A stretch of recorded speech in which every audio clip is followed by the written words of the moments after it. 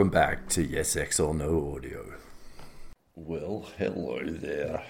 It's Sunday morning, approaching 4 o'clock, here on the eastern seaboard of Australia on November the 5th, 2023. Usual script. Let's get on with the anti-war headlines. And we start with the topic of the moment, Israel/Gaza. House Speaker says bill to split Israel aid from Ukraine will be brought to floor. Israel following US advice in its Gaza ground operation. Leaks Israeli intelligence ministry document proposes complete ethnic cleansing of Gaza. 26 journalists killed in Gaza since October 7. House Republicans unveil $14.3 billion bill for Israel. Israel told US mass civilian casualties were acceptable price of Gaza campaign. Yemen's Houthis say they launched missiles, drones at Israel. At least 50 killed by Israeli strikes in Jabalia refugee camp. US Special Operations Forces are in Israel helping locate hostages. Blinken says US needs to fund wars in Ukraine, Gaza, because of China. Report: Netanyahu lobbied EU to pressure Egypt to accept refugees from Gaza. US, Israel consider deploying multinational force to Gaza after war. Senator Graham says no limit on how many civilians Israel can kill. Some foreign nationals, severely wounded Palestinians allowed to leave Gaza. Israel says 16 soldiers killed in ground invasion so far, and everybody else said, who gives a damn? UN says Israeli strikes on Jabalia refugee camp could amount to war crimes. US Representative Mast, a former IDF soldier, denies there are, quote, innocent Palestinian civilians, end quote. Dick Durbin becomes first US senator to call for Gaza ceasefire. Blinken heads to Israel to discuss war with Netanyahu. House passes $14.3 billion in military aid for Israel. Israel rejects US proposed temporary halt to fighting. Other Middle East/Iran. Attacks on US bases in Iraq and Syria continue after US airstrikes. Israeli warplanes launch more strikes in Syria, Lebanon. Note the date. That's the 30th of October. I expect not to see that next week. We'll discuss that later. Pentagon. US forces in Iraq and Syria attacked 23 times since October 17th. I just remind you, US, those forces of yours in Syria and Iraq are not welcome there. There's a bill passed by the Iraqi parliament saying, piss off, and you've never been welcomed in Syria either. Moving on. House passes resolution that suggests using force against Iran. Again, note the date. This is November the 2nd. You won't see much more of that shit soon. On to Ukraine/Russia. Russian forces pushing to encircle eastern Ukrainian city of Avdiivka. Zelensky, quote, deludes, end quote, himself into thinking Ukraine can win war. Aid. Russia provokes comprehensive nuclear test ban treaty. Ukraine's commander-in-chief says the war is a stalemate. The US announces new $425 million weapons package for Ukraine. Good money after bad. And moving on to the East, Pacific/China, we have US says Chinese jet came within 10 feet of B-52 bomber over South China Sea. And I've just got to cut in here. 10 feet for the size of a B-52 bomber is a bee's dick. That is nothing. There was a comment about this from Ray McGovern about a week ago, so it's finally come up in the news. This was on the 29th of October, so it happened over that weekend and got reported on the Monday afterwards. Anyway, yeah, it's like, what the fuck? Jesus. Anyway, China, Japan, Coast Guard vessels face off near disputed Senkaku Islands. So this is, more shenanigans in the South China Sea over, China claiming little atolls and so forth. Anyway, in the other voices section, we've got a bunch of things that are sort of interesting, but it's all very much commentary on what's going on, so it's not terribly surprising. But anyway, here we go. Deeper into Depravity, great title from Patrick Lawrence at SheerPost. And then Biden. This is, Caitlin Johnston. Oh, is she damn good. Biden, quote, countering Islamophobia, end quote, while incinerating Gaza is the most Democrat thing ever. Sorry, I've got to do that again. Biden, quote, countering Islamophobia, end quote, whilst incinerating Gaza is the most Democrat thing ever. Caitlin Johnston. Go girl. And here's a clever title from Jonathan Cook. Without Hamas, Gaza would still not be free. I like Cook a lot. He's a great writer. Anyway, Israel faces mounting diplomatic isolation. No shit, Sherlock. While Ukraine goes begging, from Larry Johnson, sort of observing the two games that are playing. And Craig Murray, a textbook case of genocide, in which he looks at the resigning in protest of the AUN Human Rights Commissioner from New York, who is interviewed by Blumenthal from the Grey Zone below. So you get both the article, which looks at the entire 4 pages of the resignation letter, where he says what he means and means what he says, and then you can hear him speaking about that with Blumenthal in the interview. And then we move on to Scott Horton. This is a bit old. It's from the 27th of October. Netanyahu's support for Hamas backfired, in which Horton goes and produces all the quotes from way back forever when about all of the support that Netanyahu and the conservative nationalist Zionist Israelis have given to Hamas over the years. So that's an extension of the article by one of the staff writers at SheerPost. There's a lot of people sort of dug this stuff up and gone, oh, look, how about that? So Horton sort of summarises it nicely in the title. Netanyahu's support for Hamas backfired. Oh, did it really? And then Moon of Alabama, Bernard has given us Nasrallah speech on Gaza, which is very interesting. So that's a message to Hezbollah from their leader. And then there's an interview. Napolitano has a chat with Scott Horton about what's going on in Gaza. And then there's a bunch of more interviews. So we've got Makouras and Christoforou from the Duran doing Biden White House aims to scapegoat Netanyahu. Interesting idea, probable. And then Napolitano interviewing McGregor. And then this is the interview I mentioned earlier with Blumenthal and the UN Human Rights Commissioner, Craig Mokiba. And then moving on to the NATO/Ukraine thing, we've got a really interesting article from John Helmer, who looks at a recent public survey in Russia. And the title sort of says it all, but it's usual Helmer, you've got to read it carefully to get it.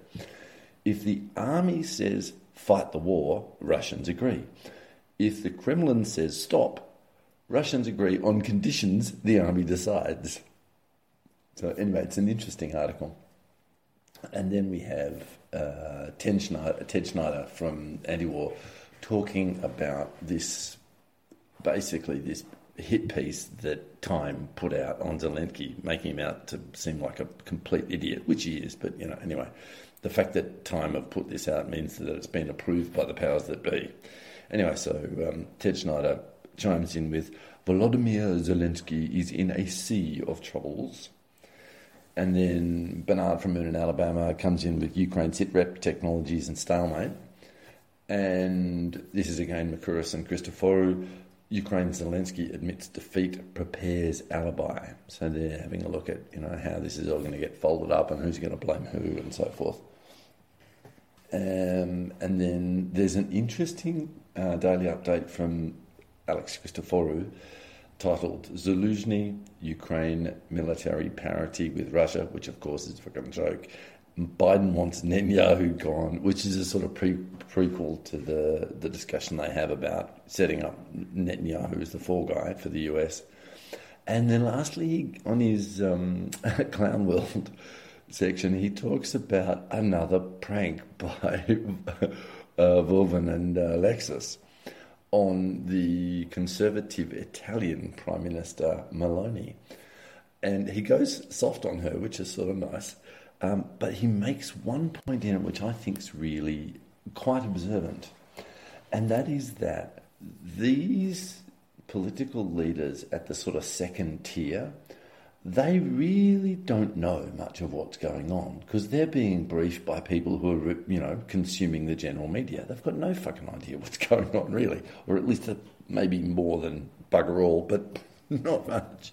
And I think that's a key observation, that this class of political leaders, they really don't get an awful lot of useful information. They're a little, down the food chain.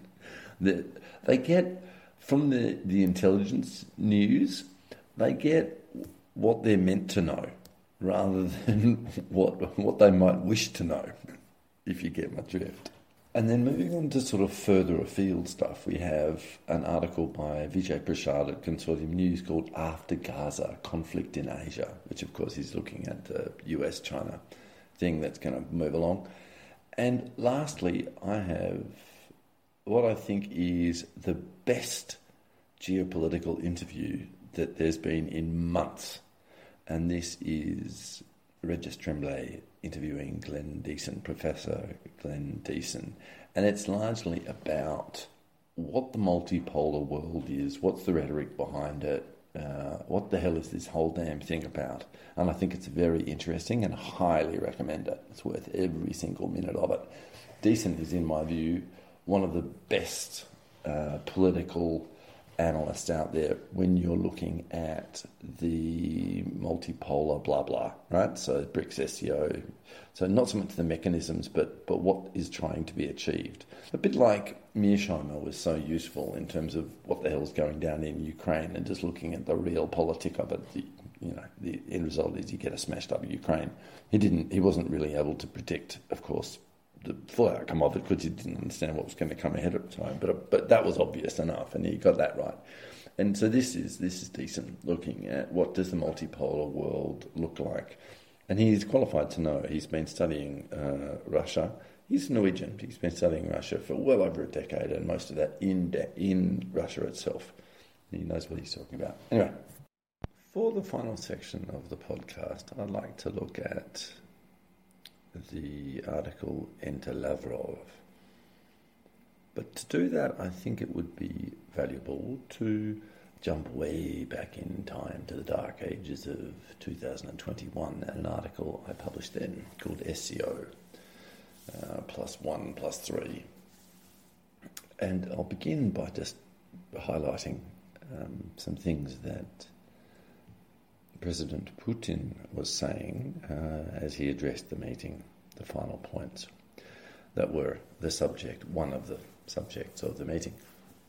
And they were the accession process for the Islamic Republic of Iran to join the SCO, the granting of the State of Qatar, the Arab Republic of Egypt, and the Kingdom of Saudi Arabia the SCO's dialogue partner status, and the initiative of holding a joint meeting of the SCO and the CSTO, that's the Collective Security Treaty Organization, which is Russia's security organization, leaders to plan establishing stability in Afghanistan, whose every immediate neighbour was represented at this meeting.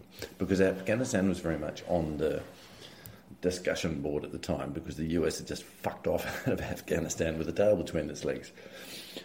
But what was happening back then is this STO process that I keep talking about, and this is 2 years ago. And what's happening is that Turkey's already a dialogue partner. Qatar, who'd been contributing towards the Syrian dirty war, gets invited in. Egypt, gets invited in, and so does Saudi Arabia. And we've seen what happened there with a rapprochement facilitated by China between Saudi Arabia and Iran.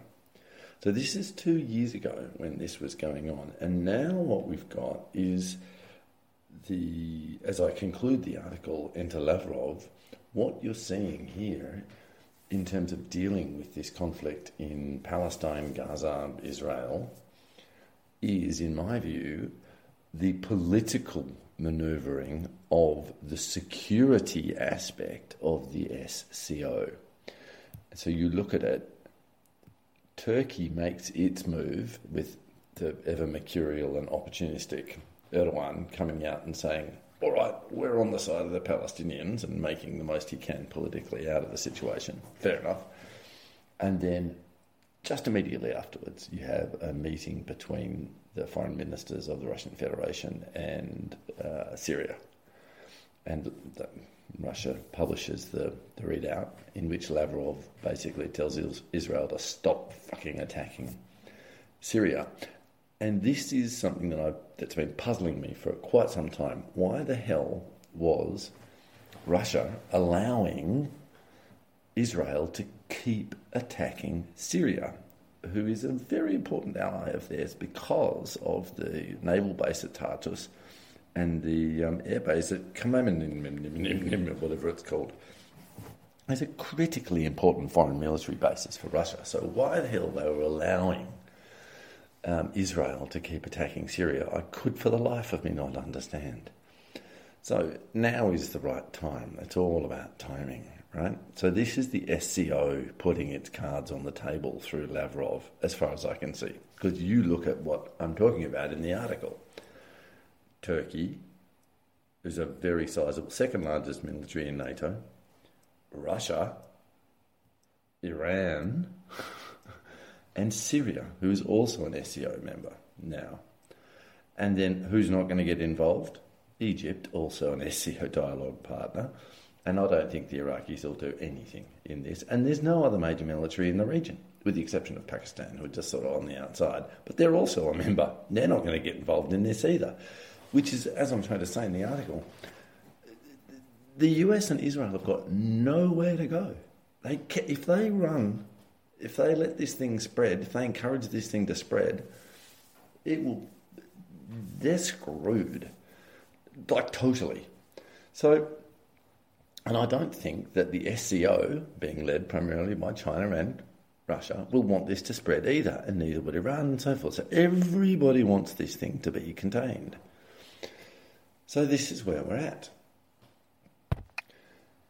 And lastly, to move on to the discussion between the UN High Commissioner for Human Rights, whatever it was, and Blumenthal, and he makes a very interesting point, which is to say that this discussion about the two-state, one-state solution, and two-state solution was the best thing that Israel could have got, really, if they'd actually supported it, which they never did, because they always wanted the whole damn thing. You know, that's what they've been doing, constantly encroaching. And the point now that this resigning Human Rights Commissioner is saying is, well, fuck you, Israel. You're not going to get a two-state solution. You're going to get a one-state solution. And what that means is, because the Arabs have more children than you do, you're going to get demographically fucked over. Right? It's like human rights for everyone, and they're going to have more kids, and they're just going to vote you out of office and screw you. It's quite, if you're taking it from a human rights perspective, that's fair enough. In democracy, this is what happens, So we'll see where it all goes.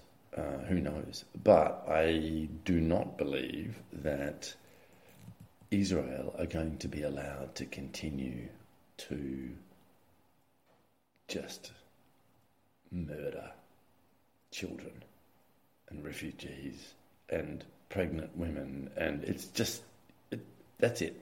No more of this. We'll see how it goes. But there's a lot of motivation now. There is a unity amongst the Arab nations, and again, it's a matter of having a political organisation to express it And here it is. It's the SCO that can do this. But they won't act as the leaders on this. They'll be behind the scenes, no doubt. It will be the Arab League that need to take the front on this. But again, they can't really push for it either. I've been scratching my head and trying to work out who is it that has enough political credibility and gumption to be able to find a solution, because it's going to take years and years and years. So who's got 2 full terms of office available to them? And no, I'm not talking about some US twat. I'm talking Lula. Lula is someone who could do this, and it could be a big legacy for him. The question is, does he want to do that? I think he might be more interested in focusing on cementing Brazil's place as an independent and powerful element of South America. We'll see. He'll get lots of shit thrown at him left, right and centre to do that. So it's a question for him. But I can't see many other leaders who can do this. So anyway, interesting things. Hope you're well. Catch you next week.